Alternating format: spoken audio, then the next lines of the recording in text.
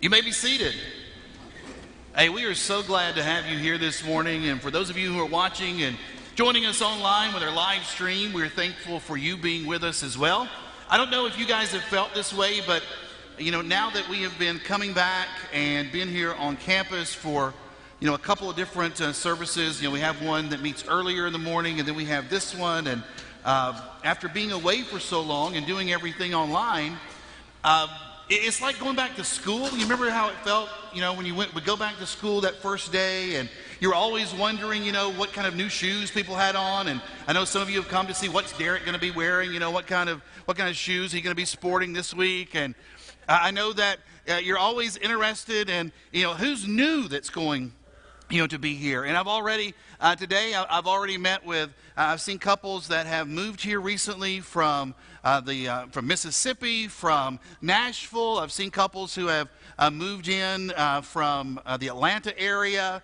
And so we've got some new families that are here with us. And so that's exciting. And so I want to make sure that as you are looking around and as you are trying to figure out, hey, who's at school this week? And I know we've got the mask on, and as we're trying to have conversations with each other, it can be difficult. But even if you don't recognize the people that are around you, say hello. Invite them, to get a big fat yeast roll somewhere, for lunch or something, or be able to have social distant mac and cheese, in your driveway. I don't know. Do something nice for somebody, right? And do that. It'll be great. But when we have new people that move in, and we always then, there are going to be those who are going to be moving out. And that is the case also. The Hensleys are going to be transitioning to Florida. They're going to be moving down, going to be closer to their son and his wife. And so Miss Carolyn, this is going to be, I think, her last weekend with us. Tim is going to be here a little bit longer through the end of December. We are so thankful for the time that they have been in our midst, and going to be continuing to pray for them as they move. Of course, they also have a daughter at the University of Georgia been there. And so a lot of transitioning that's going on. And we're just, if you're coming, welcome. If you're leaving, we hope that the time that you have been with us has been served to prepare you for either greater mission, even greater mission in the kingdom of God. And so we're just grateful for the way that God works. And for those, again, who are watching online, whether you're a part of our church family or not, we're thankful. And if you're able to come and join us, in the weeks to come, we look forward to that. We're in a study, as you see, called Home for the Soul. And we're talking about heaven. And it brings up all kinds of different images and thoughts. And I've already talked to some individuals who have said, you know what, I've never really had a series on heaven. I've talked about it before, maybe in a class every once in a while, or a preacher would mention it in some type of a sermon, but never really anything where we kind of dug deep. And individuals have already started asking, now, all right, what about this, and what about this, and what about this? And I'm saying, all right, just hold on. We're trying to leave little breadcrumbs, and we're trying to go slowly as we're talking about this subject. And I hope that as we continue to go through, it's going to continue to excite you. So here's where I thought we'd start today. I want to give you a quote from John Eldredge and his book, The Journey of Desire. Here's what he said. Nearly every Christian I have spoken with has some idea that eternity is an unending church service. He says, we have settled on an image of the never-ending sing-along in the sky, one great hymn after another, forever and ever, amen. And then he says, our hearts sink. Forever and ever? That's it? That's the good news? And then we sigh and feel guilty that we're not more spiritual. And we lose heart and we turn once more to the present to find what life we can.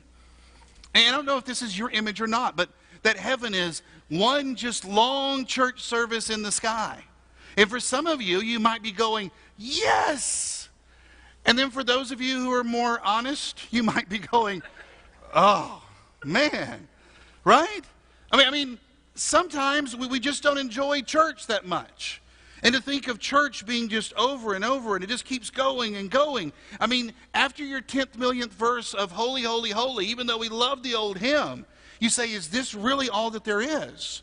Maybe you feel like Gary Larson, the author of all those Far Side cartoons. Remember those? Well, he had this one depicting a winged saint sitting along on a cloud and wishing that he would have brought a magazine. Is that kind of how you look at it? That maybe you're going to be disappointed? That you're going to get there and it's going to be like, wait a minute, I was expecting so much more and I wanted something I wanted something that's different. Well, it makes me think of Mark Twain's portrayal of heaven in his book, Huckleberry Finn. The pious Miss Watson had taken a dim view of some of Huck's antics, and so she has a conversation with him, and this is the way that Huck describes that conversation. He said, "She went on and told me all about the good place. And she said all a body would have to do there was go around all day long with a harp and sing, forever and ever. So I didn't think much of it. I asked her if she reckoned Tom Sawyer would go there. And she said not by a considerable sight. Well, I was glad about that because I wanted him to be with me and for us to be together." You know, obviously, nothing that Miss Watson had to say about heaven appealed to Huck. And if we're honest, does that picture really appeal to you?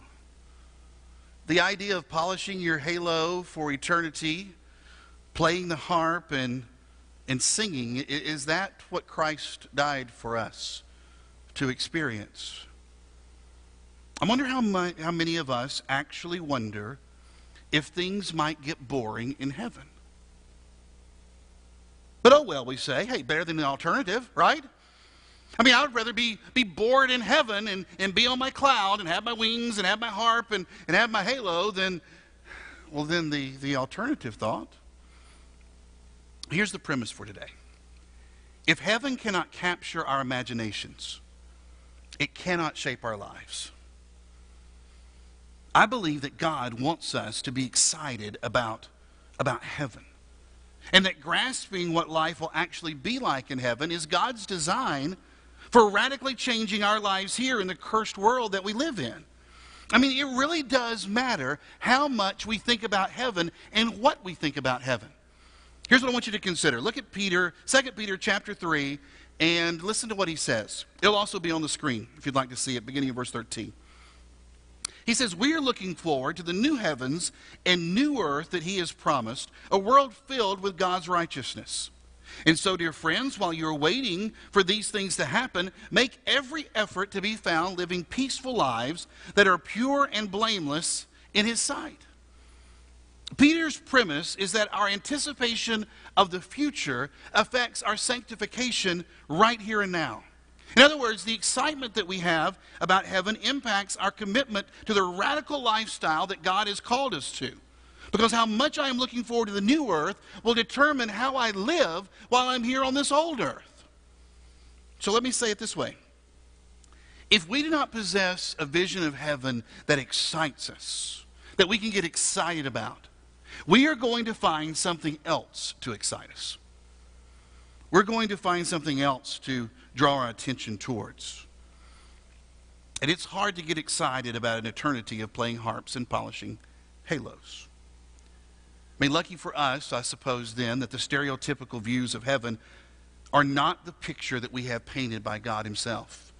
Heaven is not a place of endless passivity, where we just sit around and flitter with our wings as eternity rolls.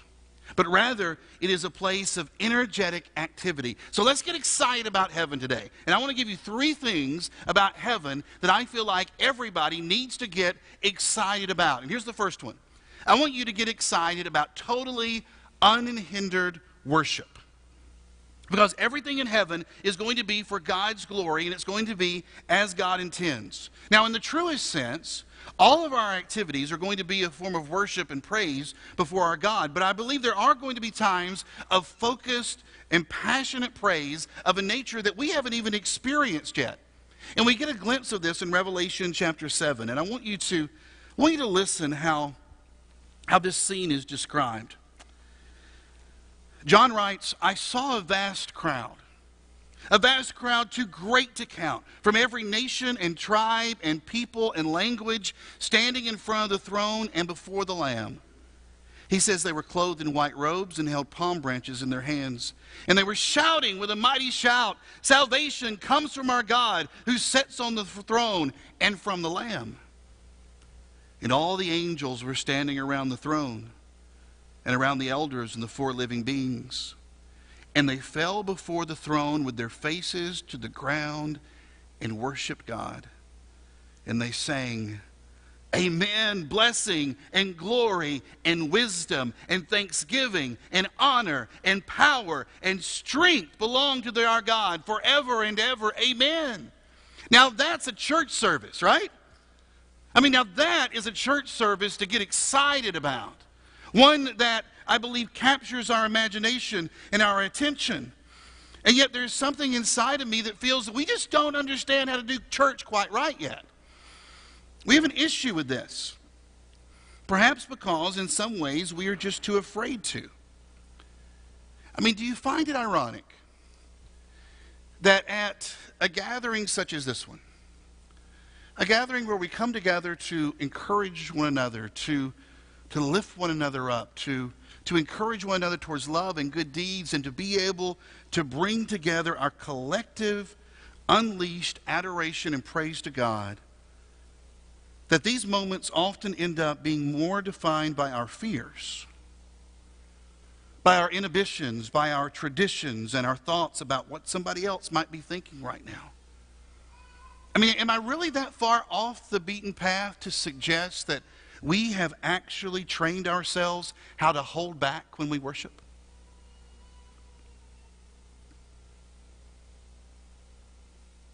Well, to whatever degree that might be true for you, I know this. You and I are not going to have to worry about that in heaven. Everyone will be fanatical about worship in heaven. Everyone's going to be fanatical about it. And we're going to worship God with all of our heart and with all of our soul and with all of our mind and with all of our strength. And if that doesn't excite you, then I'm just going to tell you, your wood's wet and you can't get excited. I mean, that is going to be awesome, to be able to offer to God praise and worship that is going to be my whole being, everything that I am, and to be able to offer that to Him unencumbered without wondering what anybody else is going to say, without wondering what anybody else is going to talk about when it's all said and done and we're all at Cracker Barrel. It is going to be an emotional moment. Unhindered worship to God. And if you say, I think I'm going to need some help because, I've kind of trained myself not to really go all out in my worship. Well, don't worry, you're going to have the angels to give you a little clue as to what it's going to be like. After all, they've been doing this a lot longer than we have. And guys, I can't wait to hear the angels sing. I can't wait to participate in a multicultural chorus of every age, with every tribe, with every nation that has ever existed. Because when the call is announced across the new earth, hey, it's time to meet around the throne and praise God, I have a hard time thinking there's going to be anyone bored when that call goes out. Everyone's going to be so excited because we're going to lose ourselves in praise, because God will never cease to be fascinating to us. Never cease to be fascinating. And seeing God is going to be this dynamic moment. It's not going to be this static existence. And so God leaves us little hints in order to inspire our imagination so that our lives right now can be changed. So get excited about unhindered worship. Let me tell you something else to get excited about in heaven. You and I are going to engage in clearly important service. I don't know if you've thought about this, but do you realize that you currently right now are in training for your eternal career?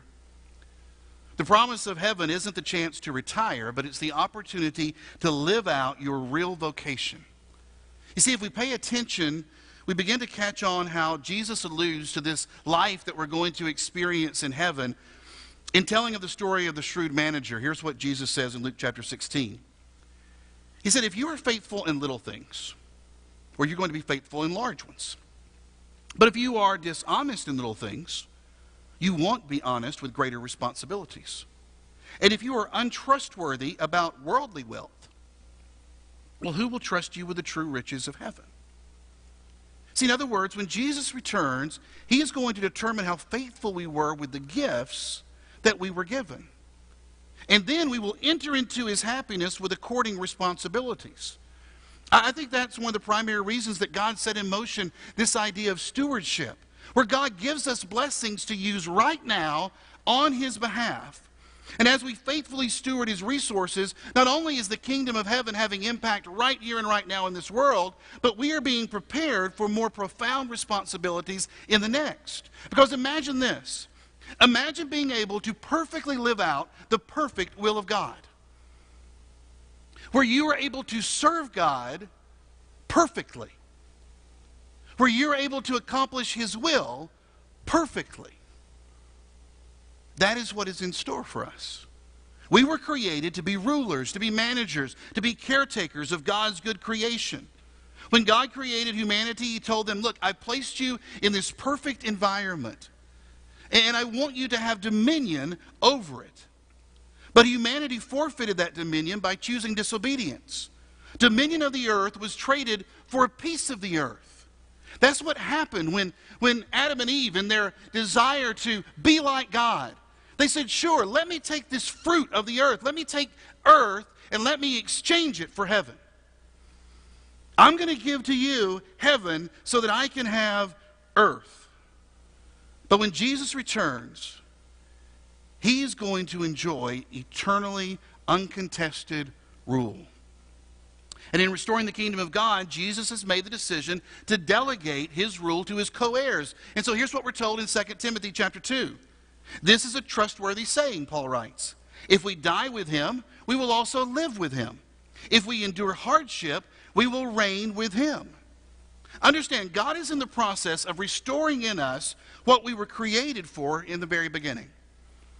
And heaven is going to provide us the opportunity to live out the perfect version of ourselves as we enjoy significant service to the King. That's what we have to look forward to. That is what's coming. It's not a static existence. It's going to be something that will be dynamic, where you and I are finally able to see this is what it means to live out God's perfect will. That's exciting. Now look, we're going to look over the next few weeks how this is going to be possible. Because I know you start thinking about this subject and it's like, wait a minute, well, how's that going to be? And what's that going to look like? Look, I want you to make plans to come back and to be part of our study. And I guarantee you do not want to miss the next 2 weeks. So whether you're going to be watching us online or you're going to be coming here, do what you can to make sure that you're a part of the next 2 weeks as we've been kind of leading up slowly to what we're going to be talking about. But at least for today, I want you to get excited about the idea that heaven is not just a place of perfect rest, but also a place of perfect work. We will never engage life so joyfully and peacefully and purely as we will live it out in heaven. After all, every single thing that we do will be because of Jesus. And that's something to get excited about. Something to get excited about, and it should impact the way in which now we serve and the way in which we try to fulfill the will of God and the way that we look at the responsibilities that God has given to us in our stewardship. All right, one more thing to get excited about. One more thing. This is going to be this great experience in heaven that I know, especially during this time in our political season and with a lot of things that have gone on in our country. Man, this is something that we need to be looking forward to. Eternally fulfilling fellowship. See, we've got to remember that we were created in the image of God. Humanity, created in the image of God. And God is community, Father, Son, and Spirit.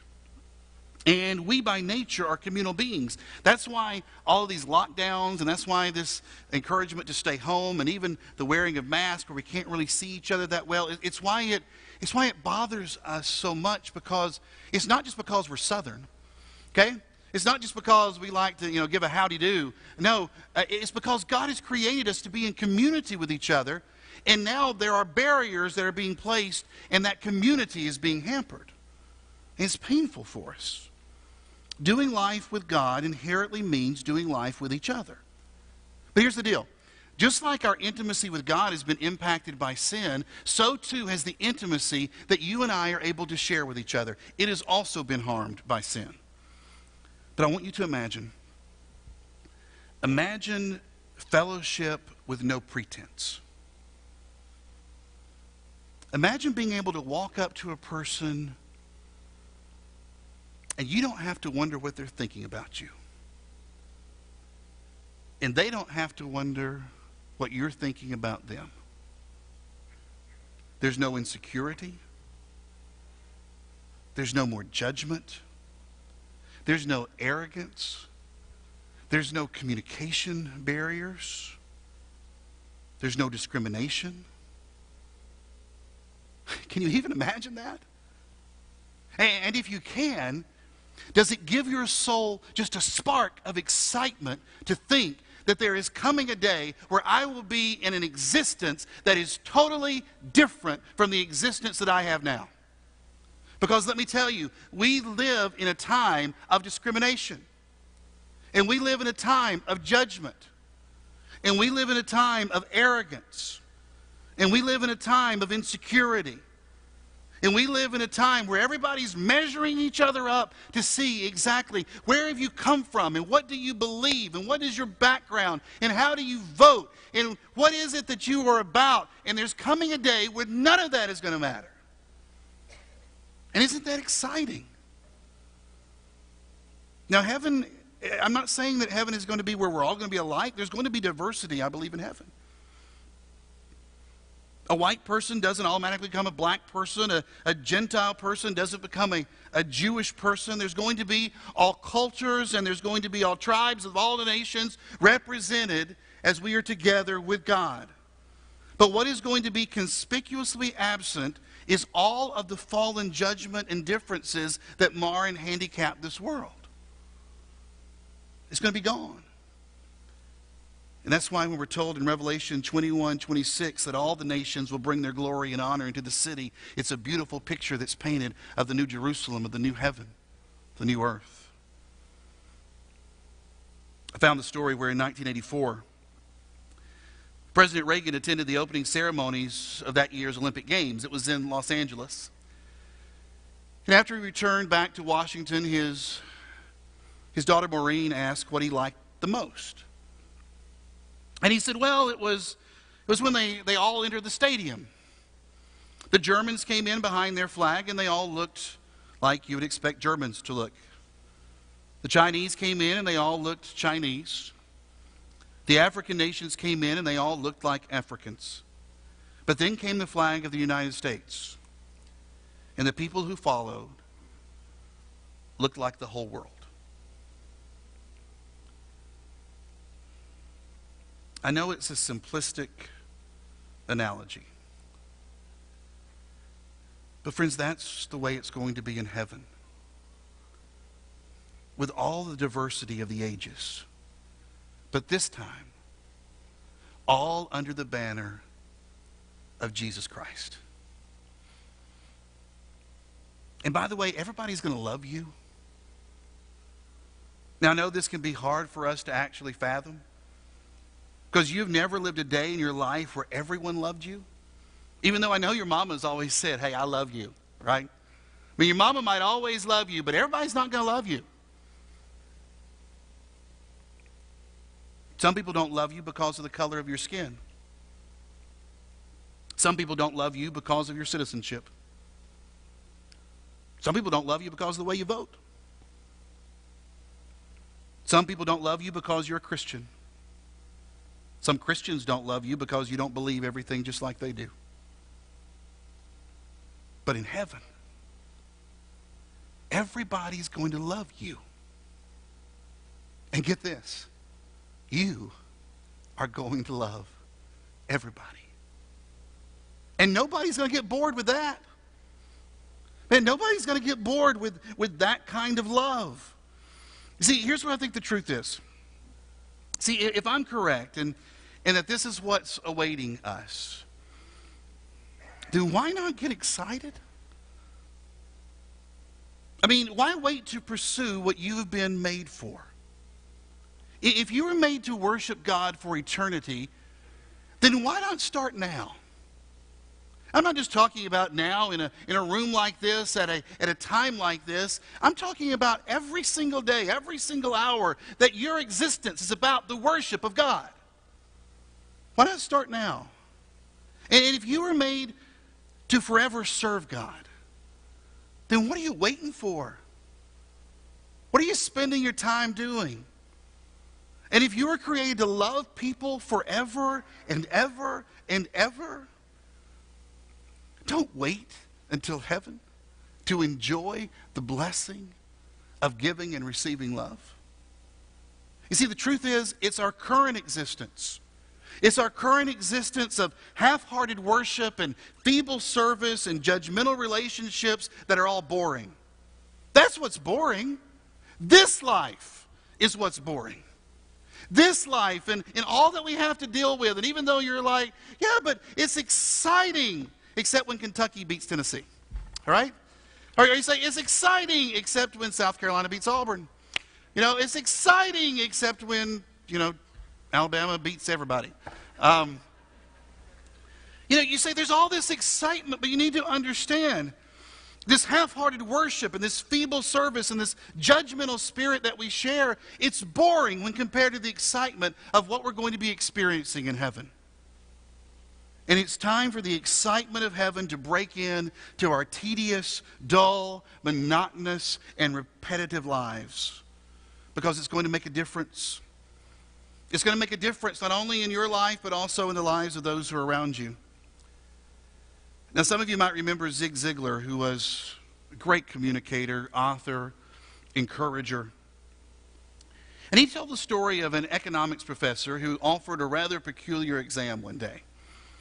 The test had several sections of questions with each section containing 3 categories. And he instructed his students to choose one question from each section on the test. Now, the first category in each section was the hardest and was worth 50 points. The second category in each section was not quite as hard. It was worth 40 points. And the final section was, they had the easiest questions, and they were only worth 30 points. So when the students had taken the exam and turned in their papers, the students who had chosen the 50-point questions were all given A's. And the students who had chosen the 40-point questions to answer had all received B's.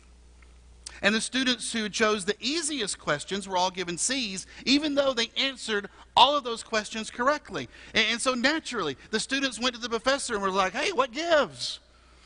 What's going on?